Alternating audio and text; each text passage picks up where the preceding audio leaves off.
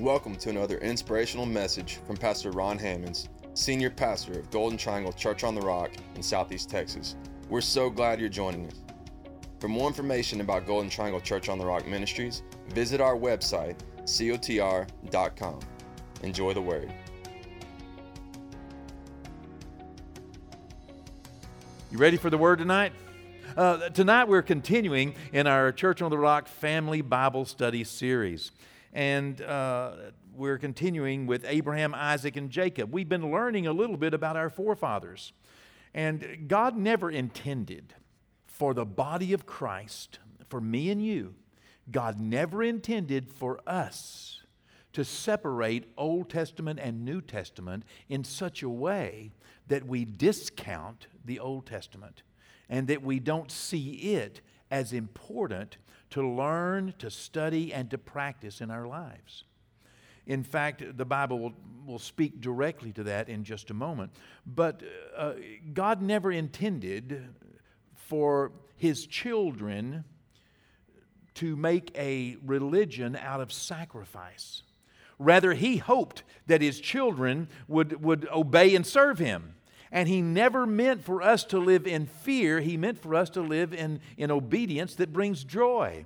You know, He's not trying to divide us, Old Testament, New Testament, law and grace. Rather, the grace that God gives us is to keep His will in our lives. We have grace to do His will. But He's not dangling us over the fires of hell as though He's going to drop us into a pit of turmoil or trouble if we don't do something. He's just going to get mad and start kicking us and beating us and cursing us. That's not our God. Our God has given us His Word to show us how we ought to live. And so tonight, we're going to open up, as we're talking tonight, Abraham, Isaac, and Jacob, we're talking about the subject of decently and in order. Decently and in order. What in the world does that mean? Well, let's look and see. In 1 Corinthians, the 14th chapter, in verse 40, our key scripture for this evening simply says this: "Let all things be done decently and in order." Decently. What does that mean? Well, you know, literally this short verse reveals a powerful truth that describes God's habit and it describes His hope. God is hoping that all things are done decently and in order. You see, before the foundation of the world, God had laid out His plan and He had ordered the whole universe. He had ordered the planets in our galaxy in a predetermined orbit as they orbit our sun, and even down to the very delicately balanced minutia of our ecosystem. Everything has its place. Every nutrient has its purpose. The nitrogen, the phosphorus, and the potash in the soil, they're all important. And God ordered everything to work together for our good. God is a God of order. God thought of every detail before He started. I love that about God. He knows the end from the beginning. And He thought of everything. This is what prompted God to make dry ground and grass before He made cows. Why? Because He's a God of order. This is what prompted God to say, build a boat before He sent the flood. Why? Because He knew what came first and He knew why it came first. And, it's the reason that we see parents before children. God didn't create Adam and Eve as newborns. All right? There's a reason behind all of that. He's a God of order. What came first, chicken or the egg? I guarantee it was the chicken. Why? Because God is a God of order. What came first, judgment, or salvation? Well, before judgment comes on the whole world, salvation came first. God is a God of order. And it's important to realize where God places things, because we also want to be in order with God. We want to understand that God puts first things first, and there's a reason for the way God orders things. God's always made a way. He's always provided for His children. God has never sent someone where He was not also willing and able and also had predetermined how they were going to get what they needed when they got there. God never sent someone somewhere and they encountered difficulties that God did not expect. You'll never throw God a curve. You'll never catch God unprepared for anything that you do, even if you choose or allow yourself to fall for some temptation. You'll never catch God unprepared to help you.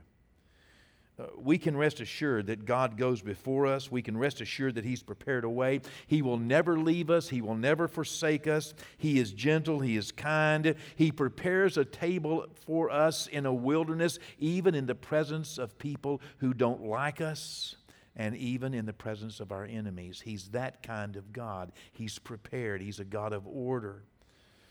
And He has ordered His Word in such a way that we should pay attention to what He put first and what He did first and then what came next.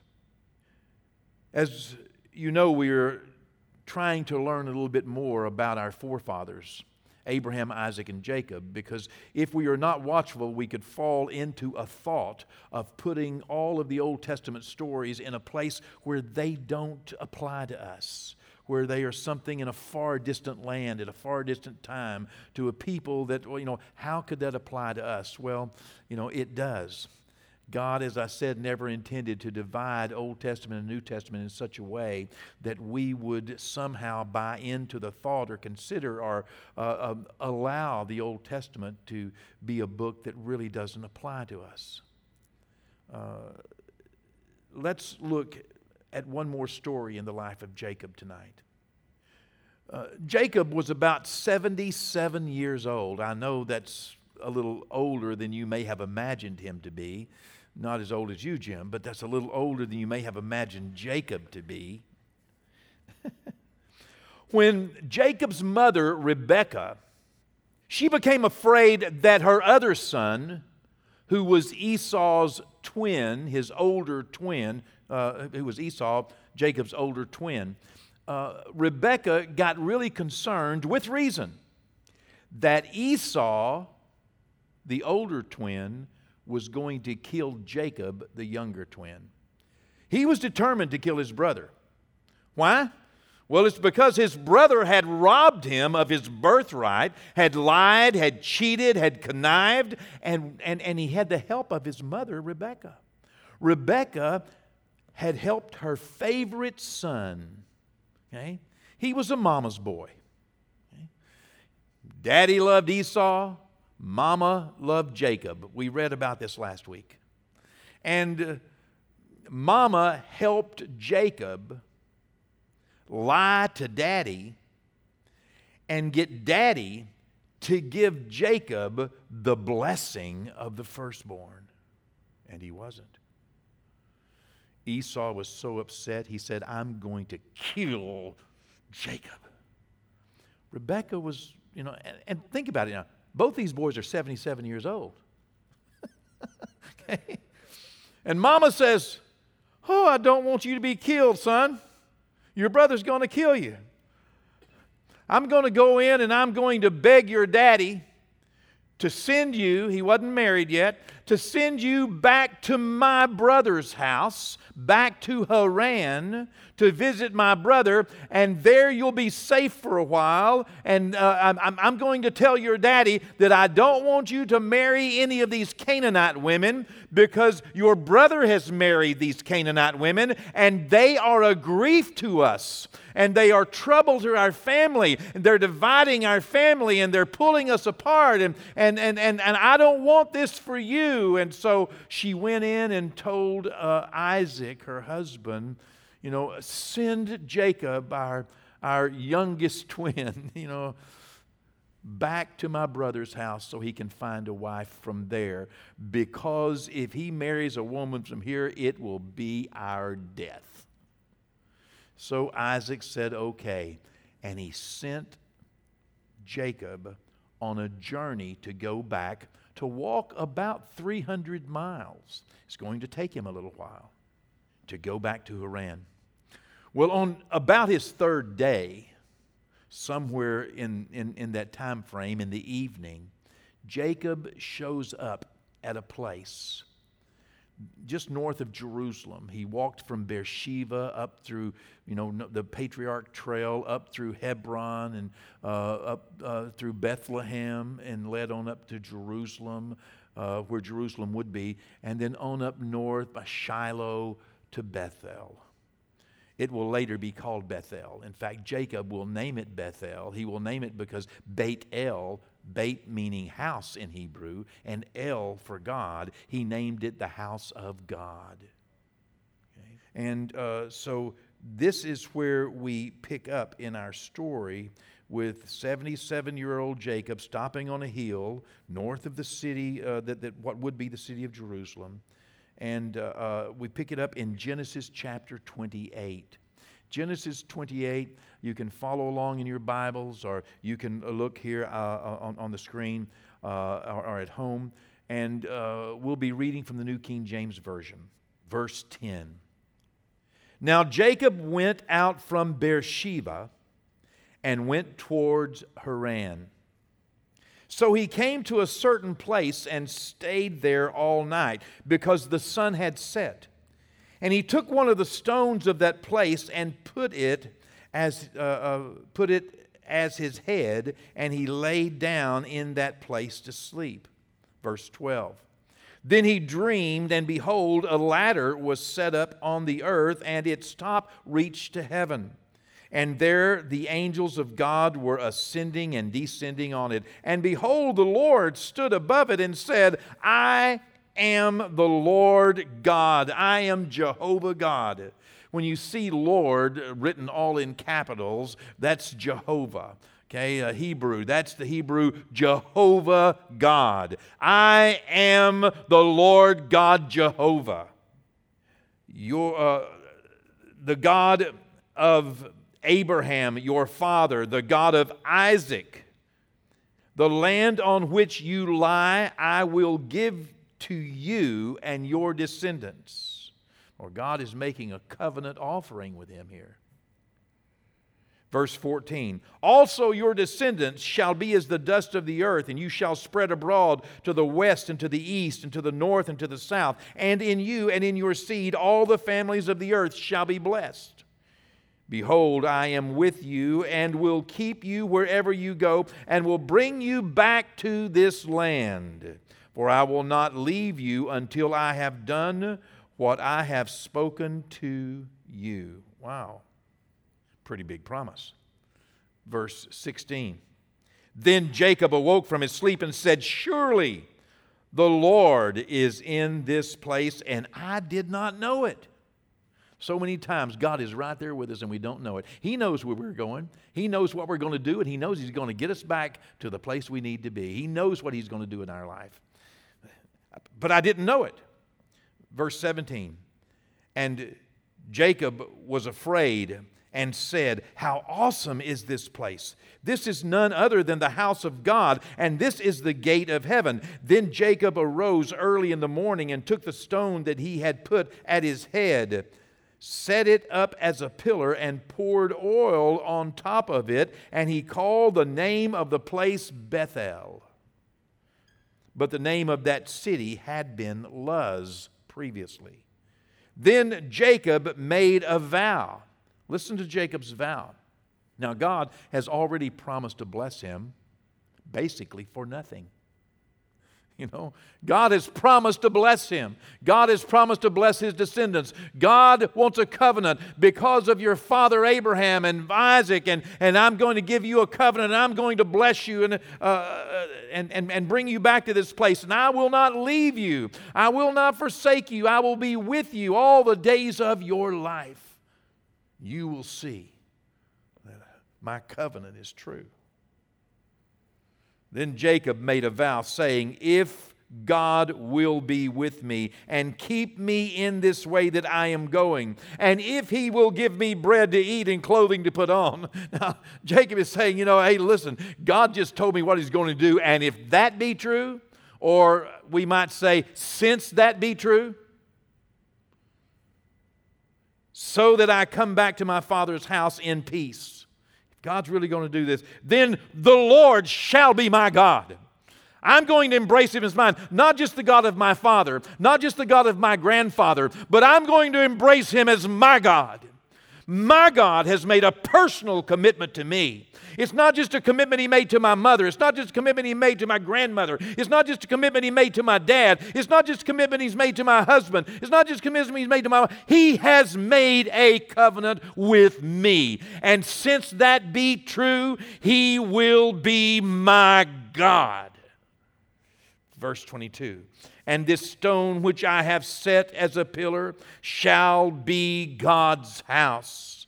And of all that you give me, I will surely give a tenth to you. Oh, that's where He throws you the curve right there. Why? Because He's talking about tithing. Ooh. Boy, you didn't see that coming, did you? Come on now. You know, we don't... Isn't that amazing? That's amazing. Especially because of the order that it appears in the Word of God. Remember, we're talking about God's admonition to let all things be done decently and in order, as God has ordered everything. It's important, first of all, to put what God wants to be done, in its right order. And next is that we do things in a decent way. We do things decently and in order, and for the right reasons, that we are doing something for the right reasons. And then it's important to pay attention to the order that God has put things in. You see, as I said earlier, some have placed the consideration of the practice of tithing to be an Old Testament principle and therefore not applicable in today's service to God. They see it as a requirement commanded by the law of Moses. And knowing that Christ has redeemed us from the curse of the law, they imagine that Scripture, having misread it, says that Christ has excused us from the law or excused us from doing God's will, which that's not a reality. You see, the most elementary reading of Scriptures disproves the thought that the Old Testament is inapplicable for today, because it is the way that God offers covenant to individuals, speaks to them, and promises made to them to keep them, to guide them, to never leave them. He knows what He wants in each individual's lives, with or without respect as to whether you give Him a penny or not. Hello. Let's get real for a moment. God doesn't love you for money. The church, I don't know if any of you, unless you have told me, I don't know if any of you have ever given a penny or not. Ken and I discussed this. We refuse to allow anything in our lives that would say that we minister to one person, serve one person, listen to one person more than another because someone gives and someone doesn't. We have never done that, and we will go to heaven clean in the eyes of God because of that. And for that reason, I can just be rightly honest with you and tell you that the church loves you despite whether you have ever given a penny or not, and so does God. His covenant with you and your salvation is never based on what you give, contrary to some church doctrines. You cannot pay your way out of purgatory. You can't give your way into heaven. And as far as our church is concerned, the ministry you get from our church and the attention and the prayer and everything else is without completely blanketed, without consideration to what you have done, will do, able to do, don't do. It doesn't matter, because love is not based on how much you give. Love is going to be based, my love is going to be based on how much I'm willing to give, not on how much you're willing to give. This needs to be recognized in the church, and the order that it comes in, the order that Jacob offered his covenant response, his covenant responsibility. Since you are taking care of me and going to do this with me, let me tell you, I want to pledge to you the same thing that I saw my grandfather do and heard that he did. Abraham did this whenever God had given him a great victory and he was coming back, and he met a man named Melchizedek, a high priest, which I believe is Christ. And there at Christ, he offered him tithes of everything. That's something his grandfather had done. That's something all the way back to Adam. I mean, God placed Adam as an example to his sons, Cain and Abel, and there they brought offerings to the Lord. And God showed us that some offerings are acceptable and some offerings are not acceptable. If it's not from your heart, if it's just out of passing, if you're tipping God, by the way, you know what the difference between a tip and a tithe is? About 8% these days. Yeah. Okay. Y'all get it. We know that God placed the covenant of tithing. Abraham, 500 years before the law of Moses. Jacob, tithing here, his covenant of tithing is over 430 years before Moses is even born. Who penned the law. Many people relegate tithing to the law. No, the law is definitely in the Old Testament, but it's not a part of the Old Testament. And tithing is what was so strong, such a strong connection of covenant with God from Abraham, Isaac, and Jacob. So strong was this covenant that the covenant of Abraham, as Christ redeemed us, this covenant, it endured through the law and came out the other end of the law. Paul writes in the New Testament how important it is to understand that the Old Testament gives us principles of life. In 2 Timothy 3, verse 16, all Scripture is given by inspiration of God. All Scripture is given by inspiration of God and is profitable for doctrine, for reproof, for correction, for instruction in righteousness. When the Apostle Paul wrote this, there was no New Testament. He is talking exclusively about the Old Testament.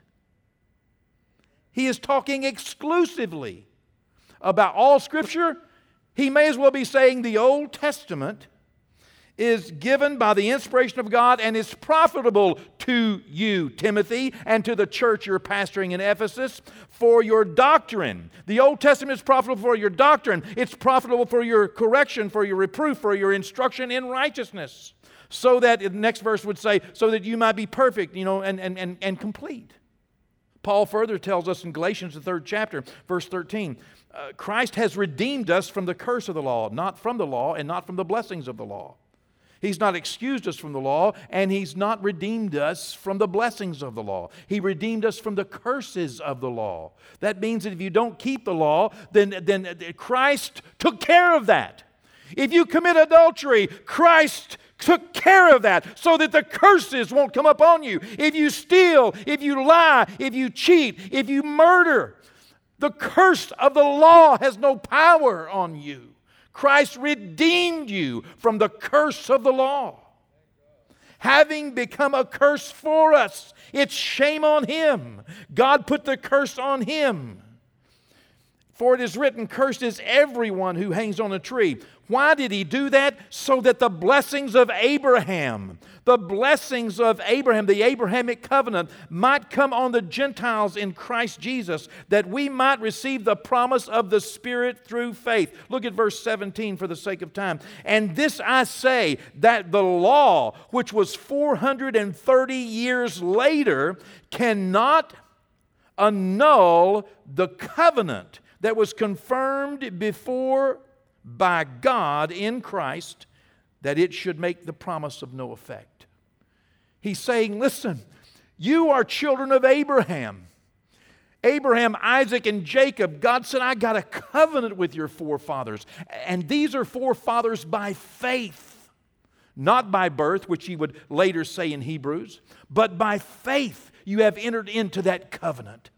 And when Christ redeemed you, it was so you could get out from under that parenthetical law and get back under the covenant blessings of Abraham, which included Abraham, Isaac, and Jacob partnering with God in making sure that they made Him their source. We've been saved from the penalties of the law. The giving of 1/10 of our increase in respect to honoring God in the covenant was so powerful through Abraham, through Jacob, that it was included as an important part of the law and a way that we respect and show our respect to God and respect to the covenant, just like Jacob did. Jacob was showing respect to God and to the covenant of God's promise to bless him. Hebrews, the 7th chapter, verse 4 says this, "Consider then how great this Melchizedek," you remember the man that Abraham, if you don't remember that, you can read about it in Genesis, that Abraham had come from a battle and he had won a great battle and he had so much gold and silver and goods, and he met Melchizedek, a priest with neither beginning nor end, neither mother nor father. You know, the Lord Jesus Christ, the King of Salem, the King of justice, the Prince of Peace. And Abraham gave him 1/10 of all of his increase. Consider then how great this Melchizedek was. Even Abraham, the great patriarch of Israel, recognized this by giving him 1/10 of what he had taken in battle. Verse 6, "But Melchizedek, who was not a descendant of Levi, collected 1/10 from Abraham. And Melchizedek placed a blessing on Abraham, the one who had already received the promises of God." What? Yes, Abraham had already received a covenant from God. Abraham was God's covenant partner. But yet in this respect of bringing 1/10 to the Prince of Peace, this Prince of Peace blessed him even more. Even though he was a covenant partner, this Prince of Peace blessed Abraham, who had already received the promise of God, but now he's getting more blessing because of his respect and how he showed this respect. You can read that. Verse 10 says, "For although Levi wasn't born yet," and Levi was the head of the Levitical priesthood who were responsible for receiving tithes. "Although Levi wasn't born yet, the seed from which he came was in Abraham's body when Melchizedek collected the tithe from him." What's he saying? He's saying that the law, the Levitical law, the man responsible, that represents the law, paid tithes to the Lord when he was yet in the loins of Abraham. God saw it that way, that it was so important to God, this covenant that is made, that it was included in the law so that the children of Israel would not bring disrespect to the covenant of Abraham and Isaac and their choice to respect God and their promise to say that everything you bless me with, I will surely, as Jacob said, surely make sure you get 1/10. Wow. God does all things in order for a purpose, and it behooves us to recognize His order. Now, let me begin to close by telling you that, again, that God never intended His children to live a life of fear and sacrifice, but rather of faith and obedience. But God also never intended that we should feel like we are somehow second-class citizens of heaven, or that we are somehow not loved by God because we don't give money. That's not the truth. I'm telling you that I do not believe that tithing is a command of God. To the point to where He's not going to love you, not going to accept you, not going to let you in heaven if you don't. But I do believe that it's an expectation and that it's a responsibility and that it's an opportunity. I believe it's one of the greatest opportunities we have for tithing to get God involved in our financial success. I believe what Malachi said when God said, "Trust me, try me, and prove me now herewith, saith the Lord, and see if I will not rebuke the devourer on your behalf and open up windows of heaven. See if I will not bless you more." Now, the devourer cannot take you to hell if you're born again. He has no authority and no power to take you to hell. But if you don't think he can cause you to live in some hell, you're wrong. If you don't respect God enough to love your family, if you don't respect God enough to be kind to strangers, if you don't respect God enough to participate in sharing the gospel here and around the world, then the devil's going to certainly know that you are a target for him. You know, God loves you, but you can still, end up with a devourer. He can't take you to hell, but he has access to your finances according to God's word when you're not in covenant financially with God. I don't know how else to tell you. My goal is God's goal. God's goal is to help you be a blessing and keep the devil out of your life. God's goal is to protect you from the devourer. God's goal is to protect you from the desires of the devil to destroy your family and destroy your life. So He has given us a lot of encouragement and inspiration and words to follow. That's God's goal. God's goal is to protect you from the devil. That's what my goal is tonight, is to protect you. And tonight, Jacob gave us an opportunity to tell the world how we can be protected financially from the devil. As I said, it's more of an opportunity. Do I believe that it's the will of God? Yes. But I see Jacob offering it to God. I see Abraham offering it to Melchizedek. I don't see Melchizedek coming out and saying, "Where's your tithes, buddy? How much are you going to give me of that?" I don't see him doing that. I don't see God saying, "Now listen, Jacob, I'm giving you this dream and everything, and I'm going to bless you, and I'm going to be with you, and I'm going to protect you, and I'm going to bless your descendants, and I'm going to be with you and bring you back here if you'll give me a tenth." I don't see that. I just don't see it. I don't see anywhere where there's some tithing police. That's one of the reasons why. For every, I just haven't looked. I don't even want to know. I'm not the tithing police. But I'd be wrong to tell you that it hadn't worked for me and everyone else that I know of. Trust me, try me, prove me now. That's God saying. And see if I will not. You don't have to, but you really ought to. Why? Because all things should be done decently, in the right motive, and in order. Thanks again for joining us for another encouraging word from Pastor Ron Hammonds. Visit cotr.com and subscribe to our social media platforms to stay up to date. As well, receive more encouraging messages from our pastor and details of the work we're doing both in our community and communities like ours around the world. Today and every day, God bless.